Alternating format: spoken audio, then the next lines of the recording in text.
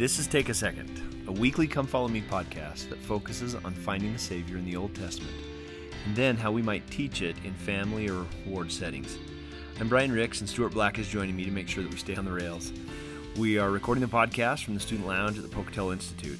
So thanks for joining us for our lunchtime discussion of this week's Come Follow Me scripture block. Okay, you ready? I'm ready. All right. Well, to everybody on YouTube and out on the podcast, welcome back. Brian and Stuart, we're here going to jump into Isaiah 50 to 57, and like always, we'll probably just sink our teeth into a couple places and not have time to get to most of it that's there. But I actually want to spring something on you first. Okay. I want to know your opinion, and I know you have an opinion on this. I know you have an opinion, but you do on this. You have an opinion on this.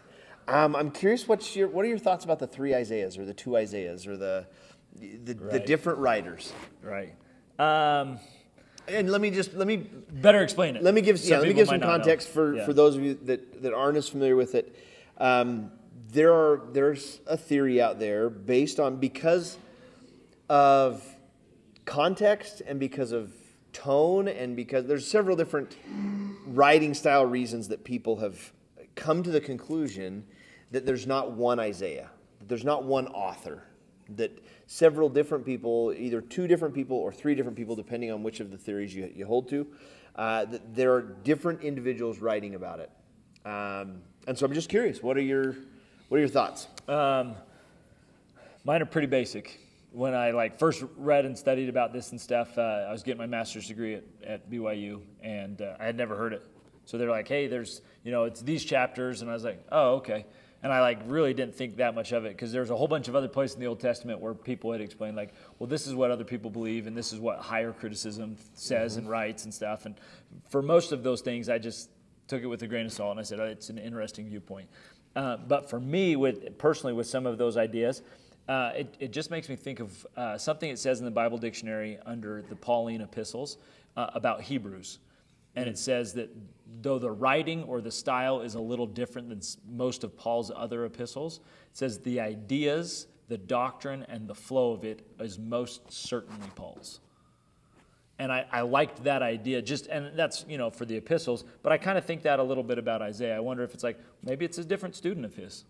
And that could be some of the different flow or something like that. And I don't necessarily get too wrapped up of, this one wrote it here and this one wrote it here later on and stuff. I look at the ideas and you realize, okay, he's speaking about Redeemer more than anybody else. Mm-hmm. He's speaking about Jesus Christ messianically delivering the people anciently in the time of Jesus and then futurely. I'm like, the ideas are most certainly Isaiah's, and there is a certain flow that comes with them. So that's my basic thought with it.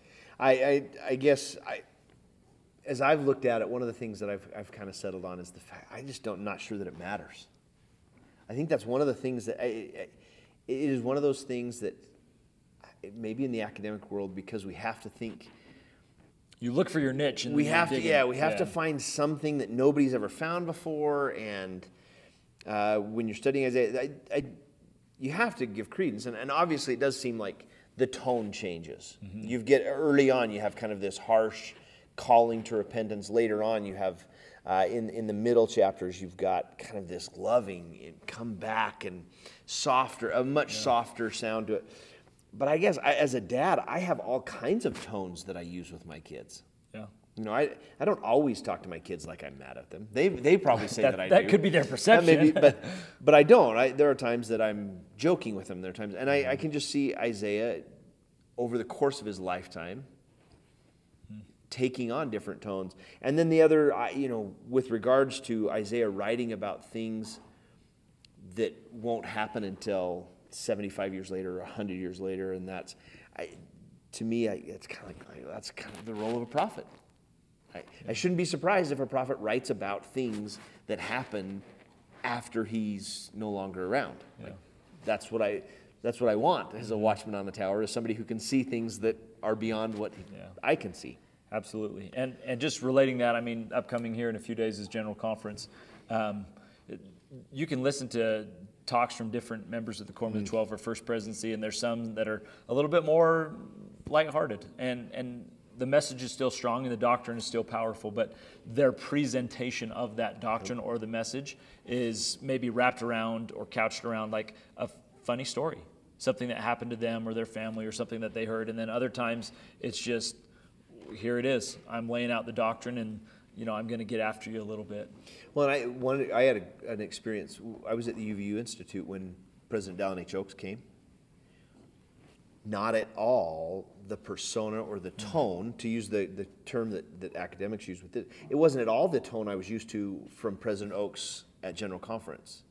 Later on, we had another experience with him in our stake, where he came to a stake thing that we went to, or maybe it was a regional thing, and again, a very different President Oaks from either of the other two. So here's the same person with three different tones, and a lot of it had to do with audience. So some of the changes in Isaiah's tone or topic or other things that people might look at as indicating a different writer could simply be a different tone.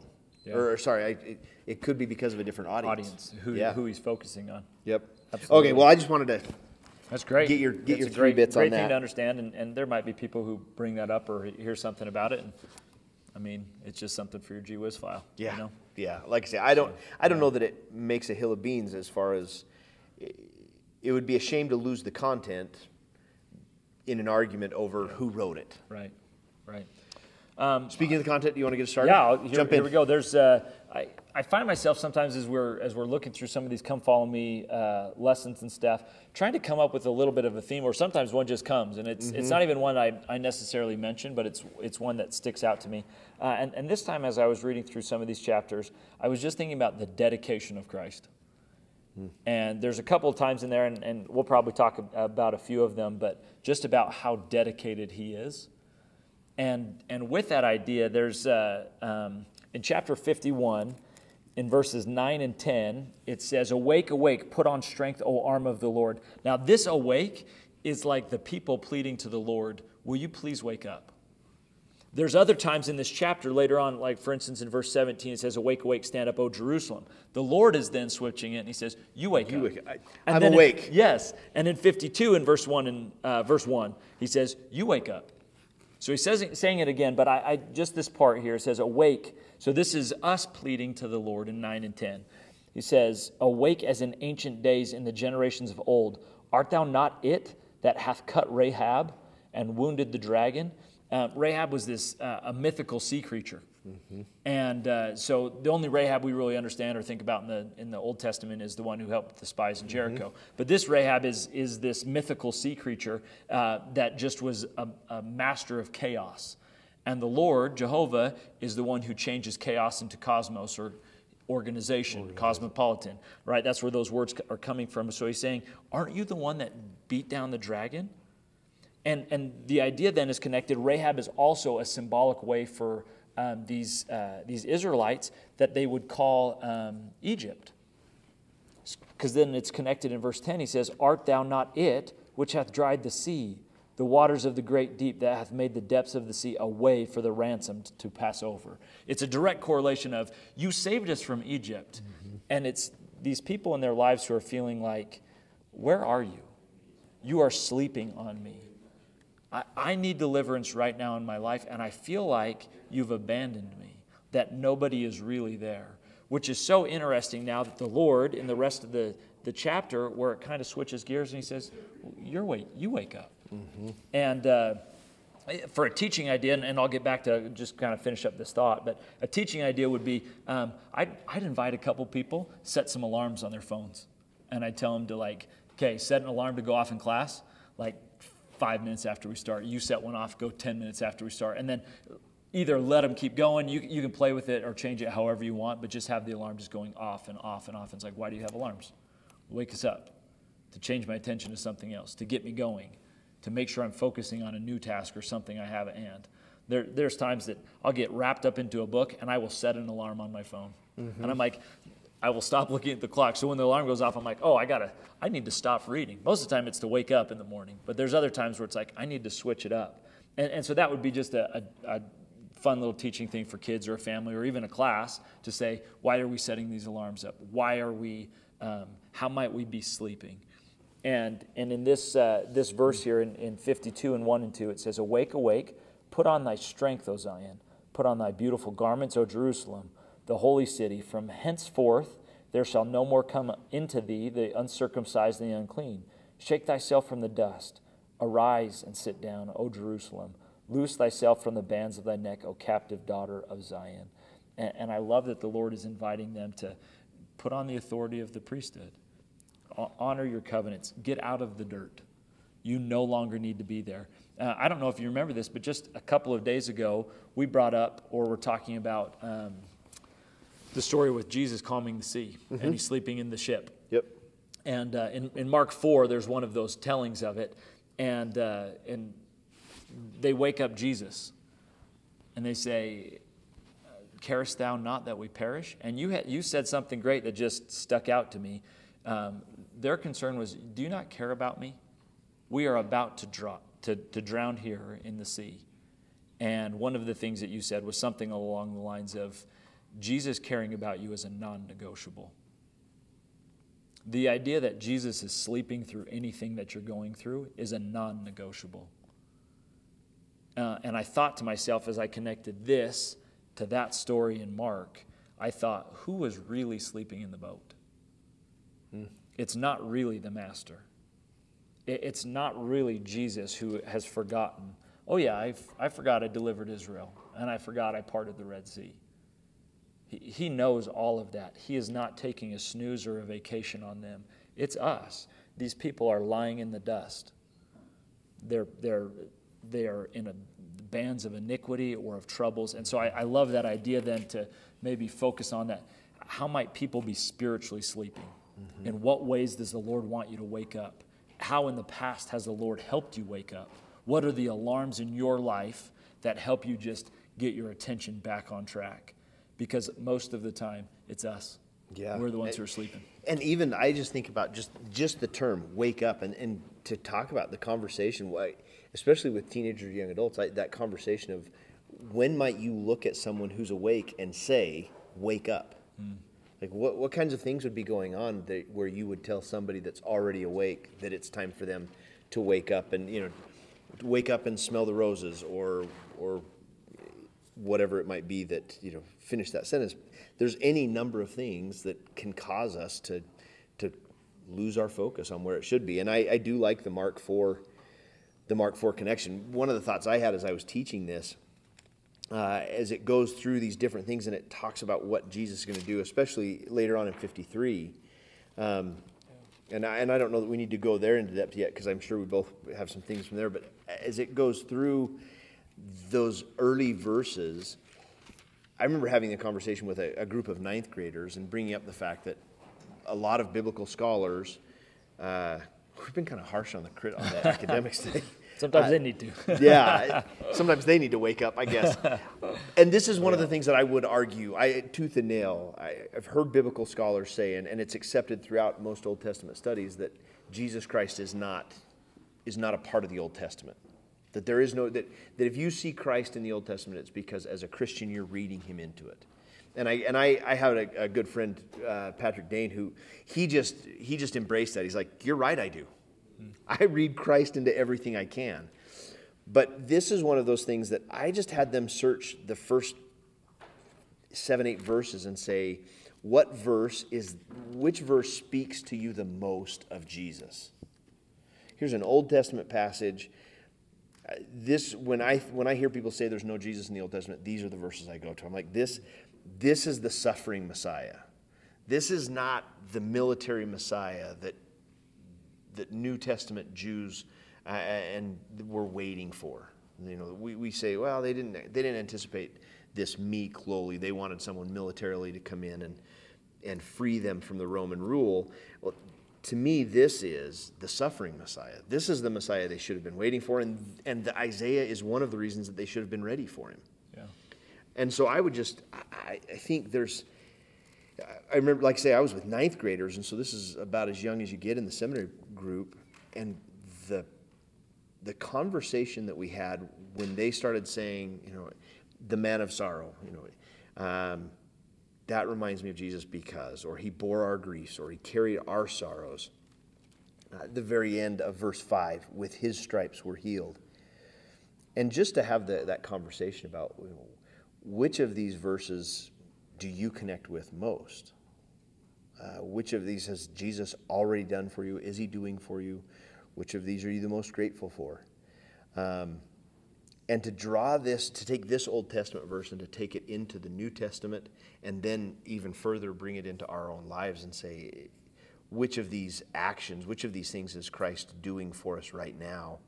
I think it makes the conversation about Isaiah 53 way more relevant, way more interesting, and real for the people that we might be having those conversations with.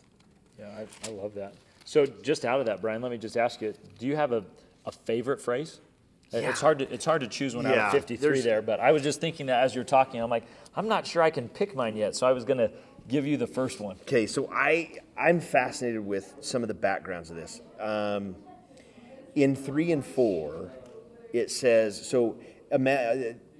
verse 3, about halfway through verse 3, a man of sorrows, acquainted with grief, and we hid as it were our faces from him. He was despised and we esteemed him not. And the Living Bible, there's just a couple of different translations or notes that they've kind of opened this up to me. The Living Bible says, we turned our backs on him and looked the other way. And there's a note in the Jerusalem Bible that said this particular expression, hid as it were our faces from him, is used, is used specifically in reference to people with leprosy. So the way people would treat lepers. Yeah. And then at the very end of verse 4, the word stricken is actually, it's used over and over again, but mostly in the book of Leviticus with regards to the mental anguish that people would go through when they were diagnosed with leprosy. And so this idea of Christ could have come to the earth in any position, any role he wanted. And you go to the Doctrine and Covenants and talk about he descended below them all. There is no class of citizen. There is no group that is lower on the podium, on the popularity poll or whatever that social class structure of the Old Testament. There's no one lower than that than the lepers. Yeah. And Isaiah he pulls on that very specifically to say, there's no one he doesn't understand. And I've been everybody's been through their own kind of their own Gethsemanes, their own pressure points and trials, and everybody carries their own crosses. And although I may not admit this in the moment of those trials, but as an objective third party looking in on my own life, I've never been that low. I've never experienced the mental anguish of a doctor sitting across the table from me and saying it's terminal. Or maybe even worse, sitting next to my companion while he says it's terminal. Or to one of my children. I think of some of those worst case scenarios that some people have had to go through. And this idea, I love those two phrases. We hid as it were his faces. He was stricken and smitten of God. This idea that he knows what it's like to be the lowest of low. He knows those worst moments of our lives. And to back what you were saying at the beginning, he's not sleeping through those moments. Even though in our panic and in our haste, we might look around and not see him there, he's not asleep. Yeah, I love that, and I think that's a key part there for me. If I'm pulling something through all of this, I would focus on what are the times in life we feel like the Lord has been sleeping on us, and then go here to 53 and say, here's proof that he hasn't, and that he won't. And when have you seen that? He's always been awake for you. I think, it's tough to pick a favorite, but in 4, when it's talking about he's borne our griefs and carried our sorrows, I love that idea that he carries them away from us. That there's him almost this moving company, so to speak, where he's hauling all of our stuff away. And he says, that's not yours anymore. That's not yours anymore. That's not yours anymore. And then at the end where he says, with his stripes we're healed. That when Jesus is whipped there before his crucifixion, that's, and I think it's in Jesus the Christ, though you're the expert on that. He says that it was often worse than the crucifixion for some people, as they would whip them. And just because he receives those stripes in our behalf, you're healed. Because the stripe doesn't go to you. The stripe is his now. He took your burden. He took your sorrow. He took your pain. And that idea of that's how you're healed. And so for me, again, that phrase that I mentioned at the beginning, this idea of the dedication of Jesus, that you look through this and I feel that. I feel that Jesus is dedicated. Why is it that he can go through all of this? Well, he's dedicated. He's dedicated to me. With that dedication, just maybe one of the other interesting points I saw or taught or was learned or whatever was in chapter 50. And it says this, and this is in verse 4. 4 and 5 all kind of relate, but 4 through 7 also talk about the atonement of Jesus Christ. And these verses, I think, relate really well to 53 as well. So it says in 4, the Lord God hath given me the tongue of the learned, that I should know how to speak a word in season to him that is weary. He wakeneth morning, and I love that we've talked about waking up. Yep. Yeah. He wakeneth morning by morning. He wakeneth mine ear to hear as the learned. And you have this idea like, how do you wake up an ear? Well, it says in this next verse in 5, the Lord God hath opened mine ear, and I was not rebellious, neither turned away back. I gave my back to the smiters, and my cheeks to them that plucked off the hair. I hid not my face from shame and spitting. For the Lord God will help me, therefore shall I not be confounded. Therefore have I set my face like a flint, and I know that I shall not be ashamed. These verses are speaking about what Jesus Christ has done, but there's also a connection there for us in terms of how can I be like this flint? But the main point of them is saying that this is what Jesus has done. So when it says that the Lord has opened his ear, there's and this is back in Exodus in chapter 21. It says the section or the chapter heading of 21 says the Lord reveals his laws pertaining to servants, and then other things. But the idea is here with servants. Isaiah 53 is often called the suffering servant. So this idea about what servants are. So in 21, it says that if you buy, in verse 2, if you buy a Hebrew servant, 6 years he can serve. And in the 7th, you have to let him go. He's free. If he came in by himself, he goes out by himself. If he brought in a wife, he leaves with his wife. However, if the master gives him a wife and they have kids, then the wife and the kids are also the master. So if you want to go, you can go on the 7th year. And here's the point. In verse 5, it says, and if the servant shall plainly say, I love my master, my wife, my children, my family, I will not go out free. I won't just go do what I want. Then his master shall bring him unto the judges. He shall also bring him to the door or unto the door post. And his master shall bore his ear through with an awl, and he shall serve him forever. What they would do is they would take an awl and they would just literally bore a hole into their ear. And so you had a big gaping hole in your ear. And you said, that meant your shot to leave was done. Mm-hmm. You are now part of this master's family and you cannot leave forever.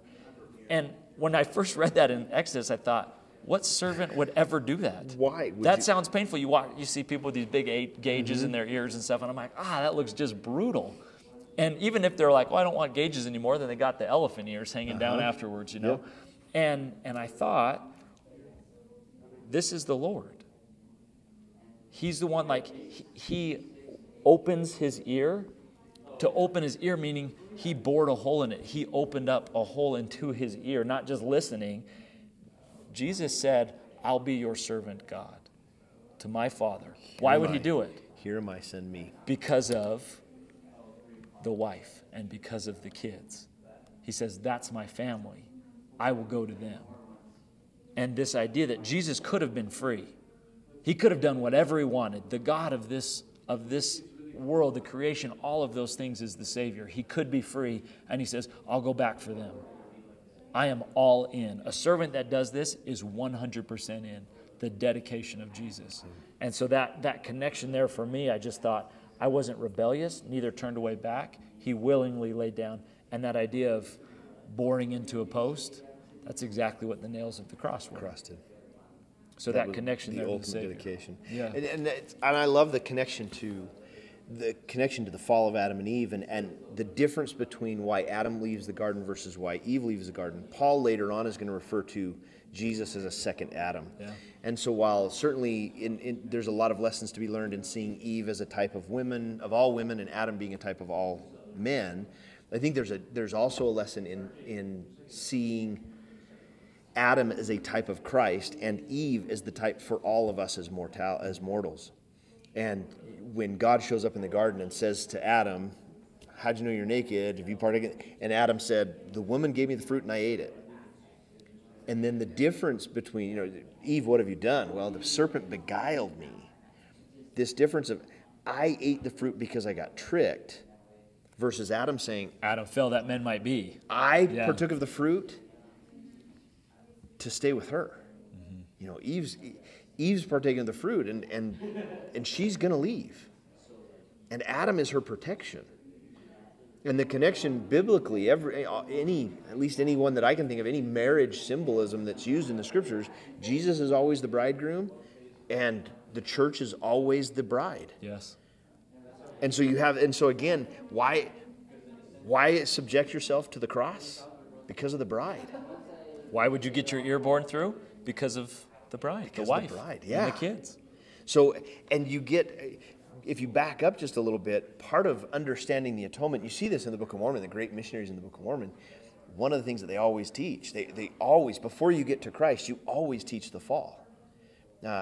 Especially the sons of Mosiah, teaching those Lamanite kings.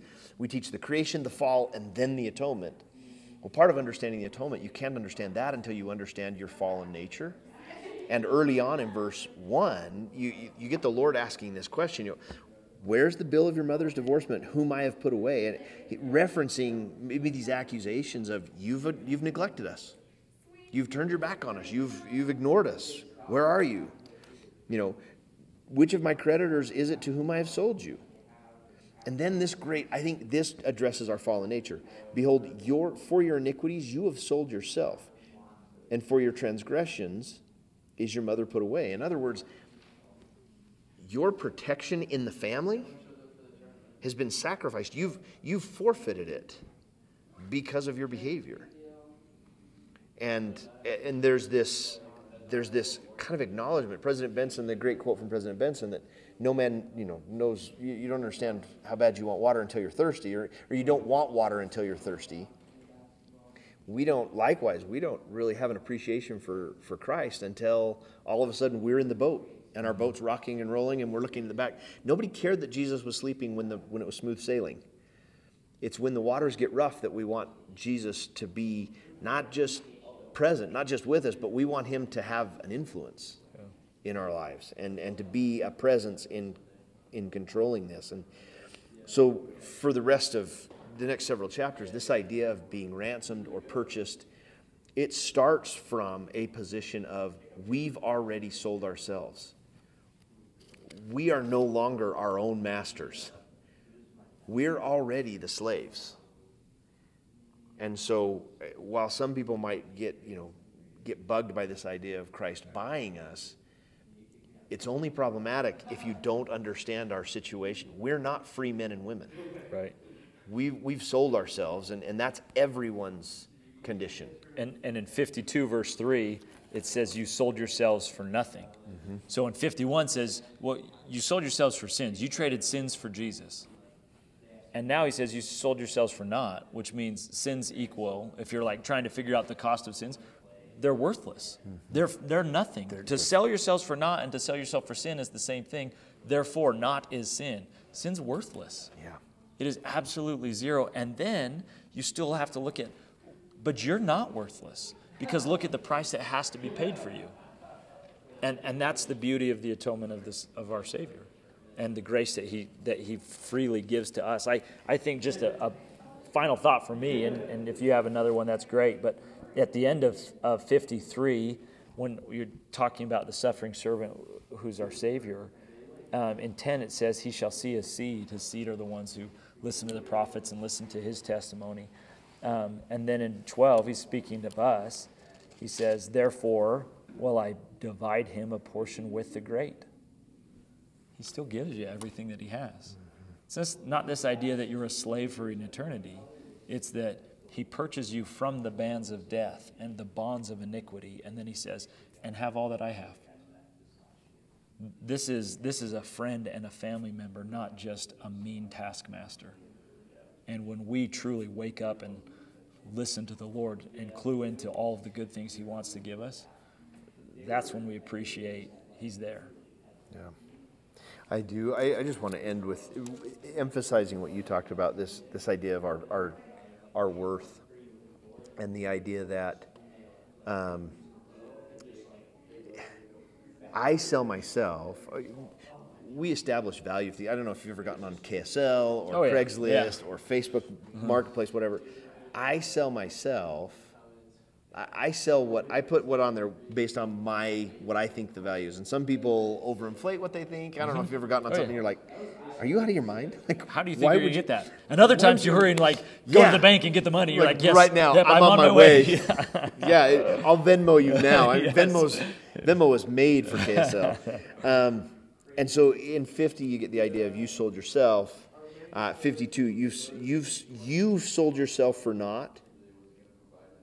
And then when we talk about 53 is what the Savior is going to pay for us. And the real test of value, I've always thought, the real test of value is what someone's willing to pay, not what someone's asking for it. Asking price is really irrelevant. It's what someone's willing to pay. And so as you go through all of 53, these experiences that Jesus will experience. He was oppressed, afflicted. Verse 8, he was taken from prison to judgment. Jesus the Christ Talmage does point out the fact that this essentially walks Christ through the last few hours of his mortal life. He made his grave with the wicked and with the rich in his death. This connection to the two thieves, the connection Joseph of Arimathea saying, hey, I put him in my tomb. And through all of that, he didn't do anything to deserve it. There was not anything that required the Savior to experience that except, I guess, to end where you started, except his commitment to his word that he gave it before any of us came here in the premortal life to say, I'll go. I'll do it. This is what you've called me to, you've asked me to do, I'll do it. And this conversation as you're having this in your homes or with your friends or in the wards, if this conversation of all of Isaiah, if it's not centered squarely on the shoulders of Jesus, we missed out. Yeah. And I think with that, our in-service a week ago that you gave, this idea of asking questions or creating an environment in class where multiple people are testifying of Christ, these chapters 50 to 53 really set themselves up to have a class experience of people bearing testimony, and not necessarily using the words "I want to bear my testimony," right? But just as they share their feelings and things. And so, I love these verses simply because they are so obviously in my head, so obviously centered on and talking about and prophesying about the coming of Christ. And I guess as coming up on General Conference, verse 1, who hath believed our report? Who's the report? Who's giving the report of Jesus? It's the prophets. Yep. And to whom is the arm of the Lord revealed? It's those who listen to the prophets. Yeah. And this weekend is our I refer to this as it's the Revelation Audubon. This is when buckle up. Yeah, take your vitamins. Malachi, when Malachi says the windows of heaven will be open, in my mind, this is the weekend when that happens. Yep. Love it. Thanks, Brian. Thanks, everybody. We will see you. We'll see you, talk to you, hear you in another week. Thanks again for joining us on Take a Second for Come Follow Me. Brother Black and myself want to emphasize that in this episode or any other episode, there's nothing that we've said that is meant to or can in any way be interpreted as the official doctrine or policy or practice of the Church of Jesus Christ of Latter-day Saints. Brother Black and myself simply represent two guys that enjoy talking about Scripture and our own life experiences as it relates to the gospel of Jesus Christ, and hope that in sharing some of our thoughts and insights, but certainly our personal opinions and nothing more, that maybe it might open up the Scriptures a little bit to you. So thanks again for joining us on Take a Second, and we will see you in our next episode.